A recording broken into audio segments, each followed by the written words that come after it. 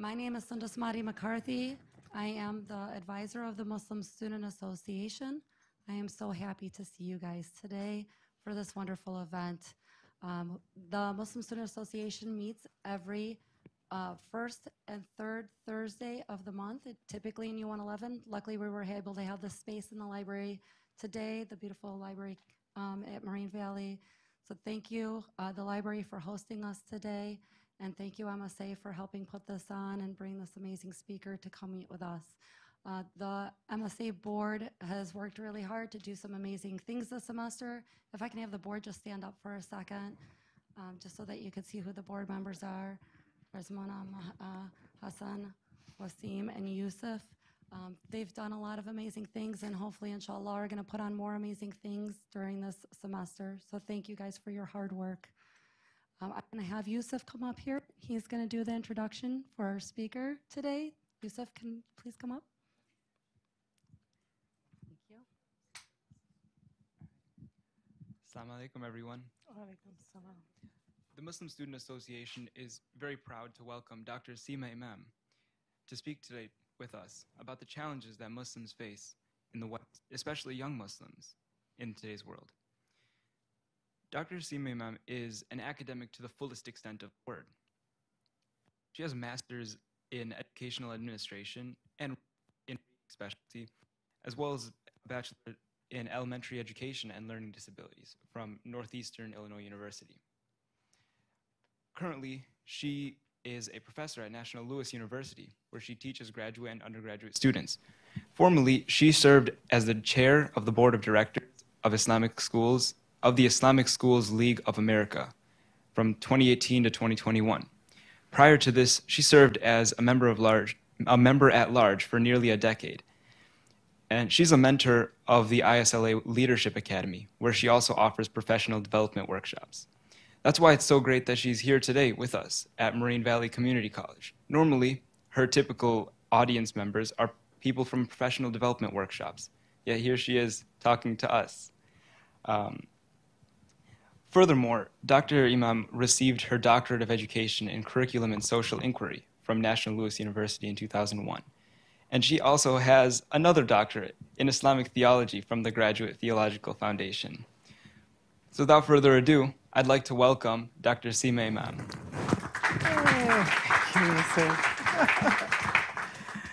Wow. Assalamu alaikum.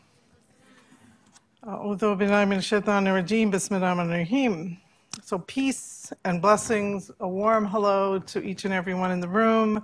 Good afternoon, and thanks, Yusuf, for that awesome introduction. He could have told you I was the founding principal of Universal School, and you would have known exactly, right, in Bridgeview, Illinois, where that is. But he went all over the place and found a bunch of stuff. So, alhamdulillah. I have fond memories of Moraine Valley as well, because I taught a reading class here in, 95, 96, I think. And I've given many talks to MSA, most of them like right around 9/11.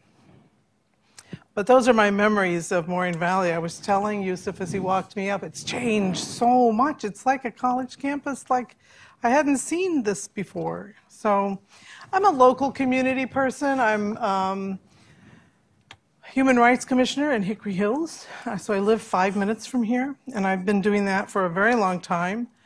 I've been passionately after this topic of identity for a few decades, just a few. Done some research on what happens to kids in public school, and more recently what happens to kids in Islamic schools around the things, that happen to them. As a professor, with tenure and having climbed the ladder, I know exactly how hard it is, but I did it with my hijab.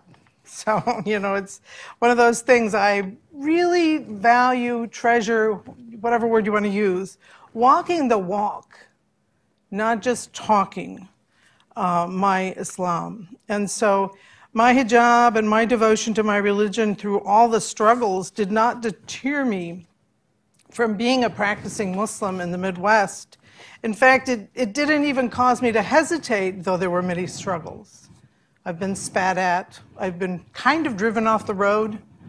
They don't want there or present. I've had my day in the airport maybe more than once. But, you know, it can't cause us to hesitate. Our identity has to be strong. And so I only share that because I think it's important to think about being openly Muslim wherever we go, wherever we are, and take our place. We are the West. We are the Americans. And so, you know, looking up and looking out in public spaces, maintaining modesty at the same time, is just part of being an ambassador to mainstream society. Please don't take anything I say today personally. I don't know if I would offend anyone, but I surely don't want to. And I'm hoping to make you think deeply. So if you're that paper, pencil person, you can take out, you know, your notes or your cell or whatever. There might be something I say that you might want to come back to. I would love to chat with you. And if something sparks that question, I have cards and pencils. I'm known for my pencils because my pencils say, I follow in the footsteps of the Prophet Muhammad, peace and blessings be upon him. I follow the Sunnah. And you know, when you take a pencil, the end of it is flat. I sharpened them myself, and I thought to myself, this is quite a task. I've done this so many times in 20 years. I have boxes of them. Quite a task to sharpen the pencil. It's quite a task to sharpen our Muslim identities. And sometimes, you know, the pencil gets dull.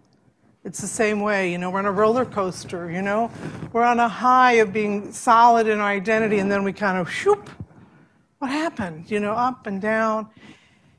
Kind of like, you know, the pencil. So I do value that, and I know that thinking about it, and the straight path, you know, Surah Fatiha, and the footsteps and the blessings, and then not to worry that that's a kiddish thing, that pencil that I offer you, because you may meet someone someday who has one of them, and you may not have yours, though I mentioned it to you. You know, I'm honored in so many ways to stand in front of you because you are young men and women who are the future, the South Suburbs. You know, we can ask our question, how can we shape our identity, meet the challenges and responsibilities that we have in a modern world? And, you know, we always add that little word, modern world, but you know what? The Quran was made for all times. The Quran was sent for all people. And so we really don't have to worry about that point. So it's my hope that I can deliver a few words that are practical and brief, and that we can talk about some challenges. I'm sure we can't talk about all of them. And I know that you're all knowledgeable. So forgive me if you ever feel like I'm talking like, wow, I've known that all my life. Maybe I'm making a point about it later. Allah subhanahu wa ta'ala knew where each one of us would live our life. He knew where he was going to place us. How did he find me on a farm in the middle of Illinois? I was 17 when I became a Muslim. And he never will give us more than we can handle. But sometimes we feel so burdened and broken down and not sure how we'll get through something. But he gave us the Quran, and he gave us an example in Prophet Muhammad, peace and blessings be upon him. So I'm always grateful that he found me. It was rough. I from, you know, my Christian family and became a Muslim, and they really didn't want me anymore. They really weren't that concerned. They thought it was a cult and that I'd be back. And I spent my life, alhamdulillah, as a Muslim. So in today's world, we become increasingly challenged by so many things that have happened since that time. At that time, Islam was not known. I never saw a Muslim in hijab. I came to Chicago from being on the farm, and at that time, we didn't see Muslims walking around. We didn't see, you know, men and women with hijab and beards walking down the street. And there wasn't a presence of Muslims. So I don't know what you're thinking yourself about whether I'm going to hit your challenge or not, but what are some of the Muslim students facing, and what responsibilities? That's a key word too, the responsibility. What responsibility do we have that we need to take and take it on in our lives for the benefit of our community. So I kind of created a list, but I could have made it 2 pages long, and I just gave myself this much space. So I'm going to say 7 or 8, and I'm just going to read them to you and see if some of those are things you're facing. So, alcohol, drugs, illicit sexual conduct. The challenge of paying for higher education. Depression and anxiety. Cultural differences, Islamophobia, and massive amounts of discrimination. Excessively negative depictions of Islam and Muslims, kind of almost everywhere, all around us. Family harmony, money, and religious practice. See, I put 3 on a line, that's how I got only 8 lines. And we live in a society that promotes same-sex attraction. Social media balance, screen time, and personal productivity. How are we productive in our lives? It's a challenge. Addictions, of which there are many. The one I'll name is the pornographic addiction, one of the most serious. So how do we shape our identity? How do we meet the challenge? How are we going to be the example for ourselves, for our friends, for each other, for those who are not familiar with Islam, for society? So I decided long ago, when I became a Muslim, what it meant to me to be a Muslim. And that meant that I would adhere to the pillars of Islam, and it's so much bigger than that. That's the most I could muster at the time.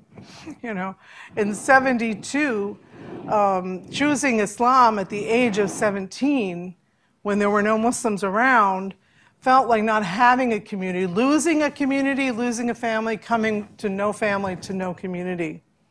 Nothing really organized. There were 2 mosques in Chicago, but they were not close to me. And then secondarily, I would begin to raise a Muslim family with the prayer, "Oh Allah, make them practicing Muslims." And they are. And they're raising their kids. Alhamdulillah. You'll have the same prayer one day, in your own life. And the challenge and the pressure that you'll feel when you're talking to your children and you're not sure how they're taking what you're saying. And you're not sure what they say with their friends about what you said at dinner before they left. So that'll come to you. So there's another kind of obvious example. I'm going to give you 2 or 3 examples of what's changed in America and why I encourage you to do your thing as Muslims at this time in 2023. Okay? So when I was a kid, if you had money, you bought something in cash. There was no plastic. So imagine if you had no money and there's no plastic, would you be up the creek? Some of you might be up the creek because we only had what we had in cash. Money, plastic hadn't started. That now I've told you how old I am. But in that same time period, we could say that modesty was healthy. I was raised in a very, very modest, value-strong American family. Value-strong. But soon it morphed into something that now there's nothing too private to put on the TV screen, the movie, and the digital devices. Nothing is private. I don't know where I used that example, but I did not see the Super Bowl halftime, but I heard about it, and it was immodest in some people's way of thinking. Look it up and see if I'm right or wrong. Shouldn't take my word for it. So then when you think about it, when I was young here in America as a Christian child, it was common to have a dress for prom that might be sleeveless or backless, but we had sleeves that we added. We had a sweater or a jacket. So there was modesty. My mother made sure that, that we did that. And we were so happy. We were so happy. We watched as the American teen scene changed over time. We went through the hippie era. You probably don't recall any of that. The books might not even be on the shelf anymore. And the landscape changed. We saw a nation move away from the church. I used to play the organ in church. We saw women who had not worked begin to work, and I've worked my entire life. I'm in a graduate program teaching teachers. We've seen children raised by babysitters and nurseries. And so I say to you, what happened? What happened in American society in the last 5 decades? I wonder. So since you are the future, you have the ability to participate with the other people in your community from churches and synagogues to, decide how our society can be better than maybe, and I'm saying my opinion, it is now, so that we don't have tragedies in schools and children that feel so alone that they strike out against their classmates and their teachers. It's worth looking into. So I say to you, since you are the future, you have that power. You decide how you dress, how you eat, how you talk, how you spend, what you listen to. And take note that those in power positions, so I'm speaking now of those who sit in the presidential, cabinet in the United States and other places. Think of the example, mostly white men, but they wear long sleeves and buttoned shirts, and you don't see skin. So there have been a very few first ladies who've worn short sleeves or low necks. But most of the time, you don't see that either, although it's changed a little bit. So what I'm saying to you is that the Muslim aura, what we cover, is not so unusual. And we call that, in Islam, we call that aura, and we cover our skin, different from men and women. But the world is ruled by elected officials who also cover their skin. So I feel good about that. I feel good about the fact that Prophet Muhammad was a teacher, and I'm a teacher. So find the things in your understanding of society and culture and education and community that you can identify with, because that will give you a strong Muslim identity. There is nothing adverse about Islam in the West or any other place. The hijab is not just a scarf, it's about everything we wear. So the loose-fitting clothing, the entire outfit, how we walk, how we talk, it's all part of, bringing respect to ourselves and in our hijab, if we choose to wear it, and not everyone does. And that's also fine. So I ask you, do we really need to swear and use language that is disrespectful? When I was a child, no one swore. We got in trouble if we did. So that was part of my identity. We weren't allowed, if we saw a woman who was expecting a baby, see, I can't even say it now. We were not allowed to say, oh, she's pregnant. My mother taught us to say, she's expecting a baby. So the use of language in my lifetime, I've watched and looked and studied this, and you may want to look at some of that too. And how will you teach, your own children? They're just different ways. And some of it that we had when I was a child in American society, I still value and want to bring it back. So, do we really need to? That's, a personal question. Or do we really want to? And does it affect our self-respect? So this is my dua today. Ya Allah, show us to be the example for the world, for society that is modest and clean and honorable, and prepare us to meet you, O Allah. Ameen. And I like to read the Surah Al-Furqan. The English words are the criterion. And I particularly like that. I've taught Sunday school a number of years, and I particularly liked it. The part that I'm referencing starts at ayah 63.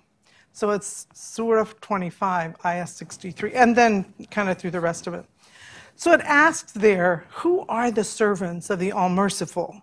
They are the ones who walk softly on the earth. And you know, earlier I pointed out this modest thing, being loud or rambunctious, you know, would not be walking softly.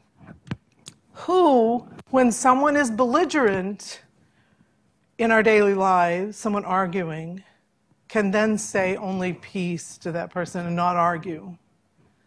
They are, you know, the servants of the All-Merciful. And so they are the ones who do not call upon any god but God. And they are the ones who do not commit illicit sexual intercourse. And they are the ones who do not bear false witness other than to God.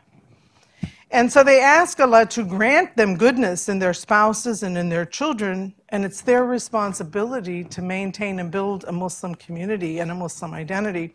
So we build our identity with patience, with confidence. We should be, that word, I don't know who it was, Ibtihaj Muhammad, I think it was her who said, I'm unapologetically Muslim, if you like that phrase. So we build our identity with patience and confidence in our dress, our language, and our eye contact. And we build our Muslim identity by being readers. I know most of you probably read or have or will complete the Quran in Arabic. I don't know how many of you understand the Quran in a way that you know exactly what everything means when you read it in Arabic. So many of us, and I'm speaking for myself, turn to the English. And so I turn to a solid interpretation and translation by Dr. Ahmed Zaki Hamad, because he has the translation that is modern contemporary English, so it's the kind of language that I'm used to speaking, so it's so much more meaningful and powerful to me. He lived here in Oak Lawn and for many years, and he was two-term president of ISNA. So if you can read the history of America, read the history of the West. And when I say if you can read, I mean if you don't get bored. No, I know you can read. But if you can read without getting bored, history sometimes people say is very boring. I don't find it boring, but many people do. Read the American history by the people, Howard Zinn's American history. The people's history. Read Islamic history from both the Muslim and the non-Muslim or the Western author, and always know who the author is that you're reading and their background. I love libraries, so I'm really happy to be here. And I saw some books here that I would really read, really interesting books. Read God's Shadow, Alan McHale. Read Muslim Actually by Tosif Khan. Read Muhammad Faras. He has the productive Muslim equation for being productive. So when you look back at our challenges, I'm covering some of those challenges with a to-do. So audible books are another option. If you strive for knowledge, you can go on and on if you listen audible books and become that leader. So I know that you know, many of you are from the south suburbs. I know that many of you have had lots of experience in Muslim organizations and institutions, and that you have heard millions of times that Muslims seek knowledge from the cradle to the grave. But I'm just suggesting to you that you keep doing that, and that you do not ever think that you do not fit in America. Islam fits well in America. But then there's that question of, you know, being Muslim, you know, not being Muslim by name only. So read the principles. There's another thing to catch up with is Islamic pedagogy. Principles of Islamic Pedagogy is a really good PDF that you can get for free. That will help you be a lifelong learner, but it will also help you see that how much it is true that knowledge is power. The more you know, the more powerful you can be. And the better leaders you'll be for the future of the Muslim community in America. You know, the original leaders of the Muslim community were, most all of them were immigrants, and they hadn't, you know, come from independent countries, they'd come from colonized countries. And if you've been colonized, your mind is working in a different way. if you're, a product of America, your mind is working in a different way. So you're going to be leaders in a different way, in a different time frame too. So I encourage you to think in that way. In our homeland, it's become, increasingly challenging. I didn't write that on the list per se, to stay Muslim, to adhere to Islam and beliefs and practices. The schedule is different. I'm not in a clean place. How do I pray? How do I put my foot in the sink? All these things, all these issues. Eventually you say, oh, well, so much work, it's so much trouble. How am I going to keep doing some of these things, More and more, the public sphere has many people in many neighborhoods and institutions that don't quite understand, what Islam means and what we stand for. And so I think it's important, that we interact and that we share that knowledge and that we, express confidence in our faith. And lately I've seen a lot of, the college graduates and the young professionals, and they're really they're not even afraid to say that, they're Muslim by name only. They don't really practice. They have little knowledge. Some perform rituals with little or no meaning, and some are hiding. Some have changed their names, and some have left Islam completely, and some have been affected so deeply by society. And so you have to be aware of protecting yourself, buffering yourself, your identity, who you are. Others of us are in awe, of Western life, of money, of sexual encounters, of the way we dress, of drugs, alcohol, and so many think, next month, next year, I will adhere to Islam. I will get back to my prayers. I will get, back on the path, back on the track. But I've used this example for a long time. If you're going along the path and you're on it, you're solid, you're on it, and you say, it's okay because I'm just going to get a little bit off. A line is 180 degrees, right? And if you get just a little bit off, and you start going down another path, so here it's 20 degrees, right, away from the straight line. But when you get out here, and this straight path gets out here, look how far away you are from the straight path. To come back is a long distance. Well, when you're here, you're just kind of off. You can come back quickly. You're not far. You're not distant in that way. So you really want to think about, if I'm going to get off just for a minute, and the next month or next year, I'm going to be a real good Islamic adherent, staying on the path. And then you think about it, you got to know your geometry, because the distance, really becomes big. It really does. And I've had this conversation with some people who are in their 40s, and it's a long way back. There are people in their 40s, and 50s who are saying, how many prayers do I need to make up? And some scholar has said to them, and they're different scholars and different perspectives and views. Well, can you calculate how many you missed? And that's a big math problem to make up the prayers. So it's our choice. We try to be strong, and we try to do our best. And so here are some things that, I kind of suggest. Of course, reading the Quran in contemporary English and studying with each other, supporting each other, supporting your parents, supporting your siblings. You have no idea how the younger ones are looking at you.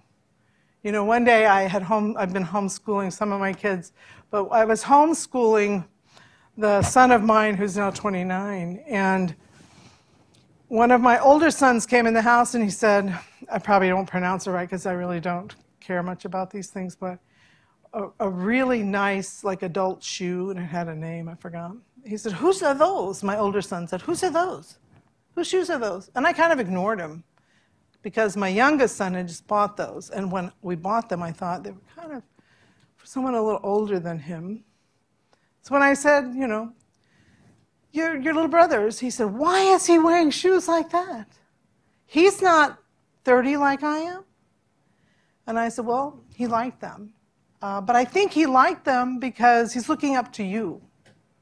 and he didn't have the classmates, so he didn't have the Nike pressure, you know. And so look at what we give, experiences and companionship that we give to our siblings matters. So look at your siblings and think about that. I'm going to go into some of the harder problems that I think we have to think a little bit about. Is there anyone around you who's depressed or anxious? Are you depressed or anxious? And how do you get advice? Depression and anxiety are real. If that's something that you are experiencing with yourself or someone else, check out Khalil Center. You may also have, here on campus, some support. In fact, keep in mind that the medications that are often given have serious side effects. So get a medical professional to help you, someone in your family, a good friend, a teacher, an imam, someone to help you understand what you're going through. You do not need to traverse the world alone. And you know someone who can help you. You just may not have thought of it. So do you know someone who's doubting Allah? Do you know someone who's thinking, what is this? What are they saying? I don't know. And if the answer is yes, then you might like to read Jeffrey Lang's book. Yes, I love books. Even Angels Ask. Because we should be asking. So if you're asking, or someone around you is asking, then there are answers and there are people to turn to. So you turn to a trusted family member, you turn to an imam, a teacher, an aunt, but you do not have to traverse the world alone. And sometimes it feels like, like you're alone. Remember that there's tremendous power in prayer. Unbelievable power in prayer. And I'll give you an example. There was something that I was praying for a very long time. Let's see, from 98 until, I don't know, I think it was 15 years. I can't do the math at the moment. But not that long ago. And 15 years later, I got the answer I was looking for, but that was my good fortune, because sometimes prayers are not answered exactly the way that you want them. But it was so powerful. It was so unbelievable when that happened. So don't think I've prayed for this on Monday and Tuesday and Wednesday. Oh, stop praying for that because I'm not getting anywhere. No, Thursday and Friday and all this month, next year, keep praying for it. It's worth your patience. And maybe you change the wording. You ask Allah subhanahu wa ta'ala to grant you that which is good for you in this circumstance that you're facing, because you don't know necessarily what's good for you. And in that one particular prayer, the fact that it took me that 15 years, really made me, it just changed my life, the part about getting it answered. Yeah, I didn't even want it as much then as I had. If you knew, you'd probably say, oh, mothers, they have so many hang-ups, right? But yeah, it was about my kids. So I want to say to you, be a participant in society and hold to your standards. You have to figure out, all of us, we have to figure out what are our standards. What is it that we're going to, do year after year after year? And when you're my age, a few decades, what do you want to say you did in your life? What do you want to look back on? When I left Universal School in 1995, having been the founding principal for 5 years in Bridgeview, when I left, it was okay, I was done. But looking back, I have grandkids there. Looking back, it's a different story. So I personally have always been enamored by teaching and teachers. My mother and my grandmother became teachers after their kids were grown up. And by the way, they're not Muslim. But becoming teachers after raising families is really big. I wanted to be an art teacher, and then I came to Islam, and at that time, then I became an elementary ed teacher, and today I teach people who are getting a master's degree after they've done another program in bachelor's or something. So I've learned how powerful, how much power teachers have. And that's our prophet. Peace and blessings be upon him. I've understood the role that he played in society. And he was sent as a teacher. He was sent to all of mankind, not just to Muslims. And he was a seal of the prophets and followers, and the followers of Abrahamic faiths, who all worship the same God. And this knowledge and understanding propelled us, not just me, in life, and where we can stand up for justice, looking at how he stood up for justice. And it guided my work in realizing that education is power and that knowledge is power. Ilm, it's power. So in closing, I want to say, if you've never really pondered the life and time of Prophet Muhammad, do it now, one day soon. I do wonder how he would react to time and space that we're living in. I really do wonder. I think about that a lot. I wonder, to our devices. I left my phone in Turkey and I got back because of Find My iPhone, right? And I kept saying, to the guy who was looking for my iPhone on the phone, I'm telling him, no, it's got to be there. It says Find My iPhone. It's that address. And they're saying, well, we looked on the bus, we've looked here, we've looked there, we've looked everywhere.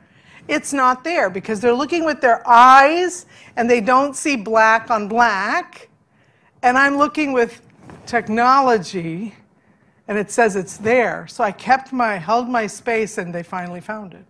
Because it was already dead, they couldn't, we couldn't play any sounds. So think about that. What about our language? How would he feel about our language? How would he feel about how we sit, stand, talk, eat? How about the Super Bowl halftime? What would our conversation be like with him? How would he advise us in our challenges? All those challenges that we talked about, all those things that I listed. How would he help us? And when we think about that, I recall my very first experience as a 5th grader reading about Mohammedans in social studies. And Muhammad, peace and blessings be upon him, but we're not Mohammedans. So the textbooks were wrong from that time when I was a child. And so history and history books have miseducated us on Islam. And it's still going on today. So that's, your baton. I'm passing it to you. It's all up to us to be, as Muslims, the architects of our Muslim identity and to clear up Islamophobia and the ill attitude toward Islam. And we need to be historians and scholars of Islam. So I really want to thank you all for this opportunity to speak with you in February activity and to say that I want to ask Allah to guide, as He guided me to Islam, I want Him to always keep me on the path and never take it from me so that He'll take my soul when He takes it as a Muslim.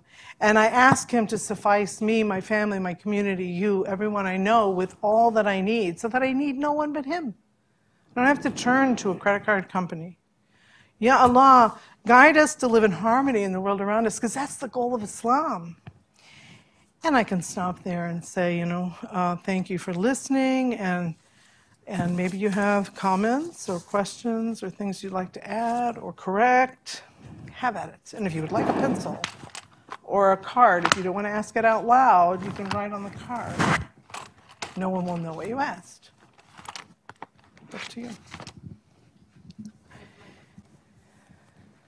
Yeah, so if you guys want to ask a question on the microphone, just raise your hand and I could just hand it over to you. There you go. There we go. What were your book recommendations? Oh, which ones? I don't know. I heard one, there was about productivity, how to be productive. On, yeah, Islamic. Muslim.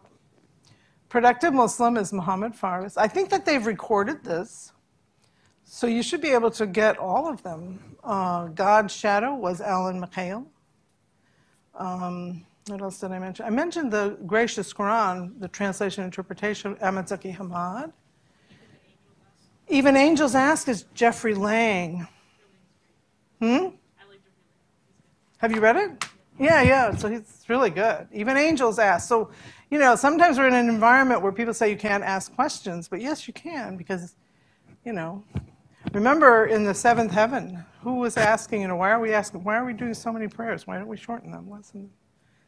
Right? And then he went back and he asked Allah subhanahu wa ta'ala, could we, right? And I think there are like 1,400 questions in the Quran. Did you have something else you want to ask or say? I'm talking over you. Just the books. I really want to start reading more. Yeah, it's good. I have a book that has my research and title in. It's narratives of identity and pluralism, and it's Muslims in public school. And I have a chapter in here, separation of what and state, because we're so involved in other people's religion in public school. So when you were 17 on that farm, how did you find Islam or Islam find you? I always say that Allah subhanahu wa ta'ala, finds you, and I've talked with other people who chose Islam. It's like a magnet. You don't know what's happening to you. I went to college, and I was about 75 miles from home, and I met Muslims in Ramadan. And so 2 professors and their families having iftar. And they invited them, not exactly Muslim Student Association, but an international association of students. They invited that group for iftar. And after a few meetings with them, I went with one of the girls. There were about 5 students. And I said, hey, everybody keeps talking about the Quran. What is it, and how can I get one? And so she took me under her wing, and she said, well, let's go to the library. Here we are at the library. I don't know what would happen if we did this today. But we walked up to the, counter, and I said, I would like the Quran. Where can I find that book? And the lady said, who wrote it? I looked at my girlfriend, and I said, She goes, it's like the Bible. So it's a religious book. It's a holy book for Muslims. And when she just said, the lady said, oh, we don't have that. Yeah, I got you. We don't have that. So, then I had to order one. So I have one that I actually read. Dr. Sundus, you'd be shocked at how Shakespearean it is. And it was $1.25 and 79 cents postage. It was by Penguin Books. So it was like a little novel, but it was Quran. I still have it. And so it came in the mail. That's why I'm so attached to the scholar who's an interpretation scholar, because, the Quran was not translated or interpreted into English until just a little more than, maybe now it's like 120 years, maybe. So I was looking at the behavior of the people and the hospitality and the way they knew their religion, and I just kept sitting with them and sometimes arguing with them, and then I became Muslim like 5 months later. So it was a huge step. Yeah, it was a huge step. And I wasn't married to a Muslim. That's what people always think, oh yeah, you married your husband, right? No, wrong. I didn't. I became a Muslim. But the problem now, if you want to think about that word, don't call people like me converts. We did that. We converted. We're proud of it. It's okay. But there's no community of converts. We became Muslims, so call us Muslim. Like in the Prophet's time, peace and blessings be upon him, those people who followed him became Muslim. Other thoughts, questions, corrections? He has the mic for you. It's kind of complicated a little bit, but if you have somebody that's really close to you and is really lost in this dunya, in the haram and non-Islamic beliefs, even though they were really know Allah and that stuff. I used to live in Egypt for 12 years, and who I'm talking about is my brother. He's my younger brother. But then we live in a non-Islamic family right now at the moment. So how, could I actually help him? He's really, lost in this dunya, he has no way that shows him what's right, and then I can't help him because I feel helpless to help him. You're to not understand. helpless. You're It's not just, helpless. I get lost also in this dunya, Sure. And it's really hard to face the halal and how to get close to God when you don't find any motive. You know what I mean? And I don't know how to help him because he's the most precious thing for me. So yeah, that's my question. I don't know if I can answer more than try, but I've had quite a few experiences like that. And the 15-year dua that I made was related to someone who finally accepted Islam. So that wasn't a person, it's my usual Thursday afternoon meeting. It wasn't a person who was raised in Islam. So first of all, you have to make serious dua. And all day long, just think about that. Your brother and your dua. For guidance, do the best for him. Do the best for him. Oh Allah, bring him close to you. Just keep making dua. Sincere people get their duas answered. If there are other people around you who can also make the same dua, that might be like children, like a mother giving birth, like a traveler. Those are duas that Allah subhanahu wa ta'ala answers. Another thing that I think is we try too hard. So we constantly batter the person with what they should be doing. And they get so tired of us. That happens. They get so tired of us that they don't want to come around us because they're always going to get a lecture. So you might want to change, if you're doing that, you might not be doing that, change your, style to something different because what you are doing or have been doing maybe didn't work. So whatever your pattern has been in the past, maybe try something different. I think that if he lived in Egypt, he probably reads Arabic, he probably knows the Quran to a certain extent. I think, and you guys can all tell me, you can boo me off the stage, I say this in front of all the Arabic teachers, all the imams, everybody. The mistake has been made, it's generations of mistakes, we didn't understand the Quran, and we still don't. That's what I say. And I am overwhelmed with how we don't understand it. So I completely immerse myself in the gracious Quran, the English interpretation and translation, because when I read Surah Qaf, I know the stories, because I've been reading it every Friday. I may not pronounce it right. You might be correcting all my Arabic pronunciations, because I've never had the unique and special teacher who's gotten it all, imparted to me. So maybe something like that. There are some books, Lasting Prayers, One God, that really talk differently from the Islamic perspective. And maybe there's an imam that he could meet with that he'd be willing to meet with. And that's been already discussed. I don't know if I said anything helpful. It's so challenging. Dua is the strongest, most powerful thing. But I believe that, unlike the one I was praying for, he had no foundation. The one you're praying for has some foundation. And people, a lot of times in their age, come back to their foundation. It'll be easier. And I can just see that also you're his biggest hope. And as long as he needs your love. Yeah. There's nowhere to come back to. Never turn your I don't know back. if your family is here or not. Yeah. It's hard when you don't have family. And you have to be his family. And even if your parents are here, he's not going to go to them. You're the closest thing.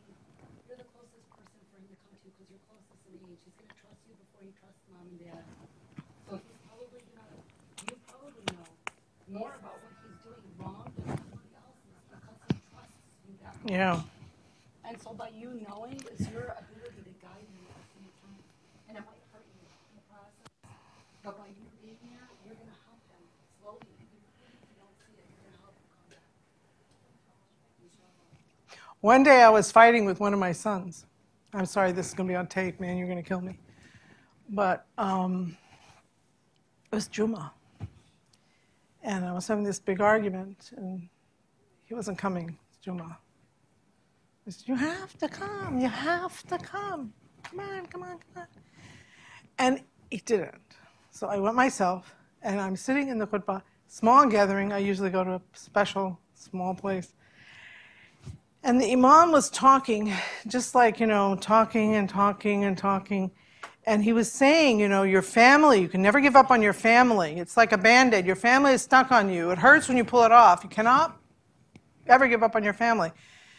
And all of a sudden, I said to myself, who's he talking to? Feels like he knows. And I turned to see, there's nobody behind me. There's nobody else. And yet, that message, because I had said some pretty tough things in my head, self-talk. Well, when I get home, wait till I see where he's living. I don't know what I was saying, but I was really upset, really frustrated. And that message, you never, ever, ever give up. So this is your test, and you'll be fine. And he will be too, inshallah. May take time, though. I think we have time for one more question. Yeah. Sorry, all of them they're big. So, my bad, I actually have two questions. The first one, if you have time for the second question. The first one is just like, what do you mean by we don't understand the Quran? I just want to kind of understand what you mean by that. Yeah, so if we're reading the Quran in Arabic and we can phonetically read it, do we know the words? You may have grown up in an Arabic-speaking country, and you may understand the Quran when you read it. But I grew up as a Muslim in Islamic schools, weekend schools, and schools like Universal. And I've worked with the 300 schools across the country, and one of the problems is that we teach children to read, and we don't teach them the meaning. Do you read Arabic and understand the Quran? Well, not all of it, but Yeah. I tried my best. So Yeah, alhamdulillah, good. I'm glad you asked the question. Clarification is always good. And I do have time for the second one. I think I actually forgot it. Wait, the second one was... Sorry. I forgot it. Oh, Yeah. I wanted that one more than the first one. I think... Give me a minute. I'll try to remember it. And Okay. if someone else has a question, I'm not sure. Okay. The answer was so sufficient that she forgot the first question. Anybody want to comment on anything? Yeah, like, because you're a teacher, why are you not teaching the students the meaning of the Quran? Well, I'm teaching graduate school, and so I'm teaching teachers going into public school. And it's a really good question. Most of the teachers who are teaching in Islamic schools are people who know Arabic, but who don't know exactly how to break down all the vocabulary. And then there's a problem of materials. Yes, I'm a teacher for kids. Quran for kids 5 to 6 years. And yeah, that's exactly what's happening. So we need to take some of the surahs apart and have cards, like flashcards, like we do sight words in English. When you were young, you learned how only looked, right? O-N-L. You saw only, because it's not really going to be pronounced the way it looks, or where and what and once. We learn those words as sight words. And we don't have a system of learning the words from the Quran as sight words. And the verbs and things are really hard. Right? It seems like he remembers what his second question was. All right. Stay Yeah, alhamdulillah, I quiet. remembered. So when was the like, do you still remember the moment that everything kind of just clicked for you? Like, when you just came to a realization that, like, this is it? I do. I do. Can you go ahead and explain that for me? Absolutely. So I had an argument with 3 or 4 people that were very knowledgeable about Islam, but also about Christianity. Not so much, the deep aspects of Christianity, but the prophets. That Prophet Isa is important to Muslims, right? And David, and Musa, and Abraham. And I was just like, that really, really confused me. And so when they started to explain about Isa, Prophet Isa, Jesus, I was like, really? I was taught that he died for my sins, right? And that was the moment where I said, actually, that never made sense to me, that I can do all the things I'm doing, that some of them are wrong, and then I can repent. And I was kind of like speechless, but there were like 10 people in the room, and I was the only non-Muslim. And I went home just like, wow. It was confusing. And soon after that, I was able to order the Quran and receive it. So that was like from October 1st to March 28th. I had a 50-year celebration last year with my kids and their kids, because I think it's important to show children that you hold to your religion. It's your religion. It is you. You can't abandon it. Allah subhanahu wa ta'ala gave you this gift. I feel like Islam for me is a gift, and I feel like it's a gift for everyone. But in my situation, it appears differently because of my situation. But I wanted my grandchildren to realize time. So I talked to them about 50 years. And then I gave them this little wooden plaque. And I told them that 50 years from now, what year will it be? 22 plus 50 is 72, am I right? 22 plus 50. So my point in saying all this is that language and how we hold on to things is really, really important. I was holding on to my Christian beliefs in that discussion and that argument in a very strong way. I was a very good Christian.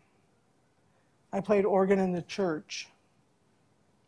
And so changing was a challenge because, I was leaving something and going to something, but, that's the moment when I settled the fact that I'm responsible.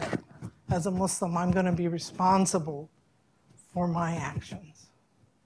And the other thing that really appealed to me was the 5 daily prayers.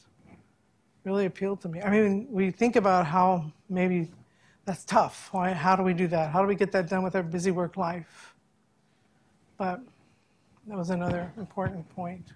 It was a very tumultuous time because I lost my family completely. For 14 years, I didn't see my family. Yeah, so it was a really tough time. After many years, though, my mother came and started visiting me, and she told me that, my kids are raised the way she raised her kids, and she accredited that to religion. So that was like solace to my heart. Peace, right? When your mother says something like that, it's peace.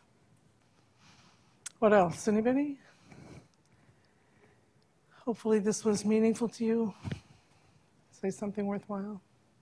Yusuf, it's yours. Oh, the floor is yours. Again, I want to thank everyone for coming today. And also I want to thank Dr. Imam for showing up today, giving us this great speech, answering all of our questions. I'll give a round of applause for Dr. Imam. Thank you. Thank you, thank you. I also want to thank you, and I wanted to just bring up, you had brought up depression and resources on campus. We do have a counseling department here on campus. Some of you may be aware, it's in S202, across from the academic advising office. We have some really great counselors that you can sit down with, either Muslim or non-Muslim. Obviously up to you what you're most comfortable with. But please, if you are struggling with something, they are confidential. They will not disclose anything unless you're going to cause harm to somebody or yourself. They will keep everything confidential so that you feel comfortable sharing your issues with them or your challenges with them and making sure that you get some sound advice. So please take advantage of that. And if you forget any of this, you can always come find me in S201. I'm an academic advisor as well. I don't do counseling, but I do advising in terms of your education. So feel free to come visit me as well.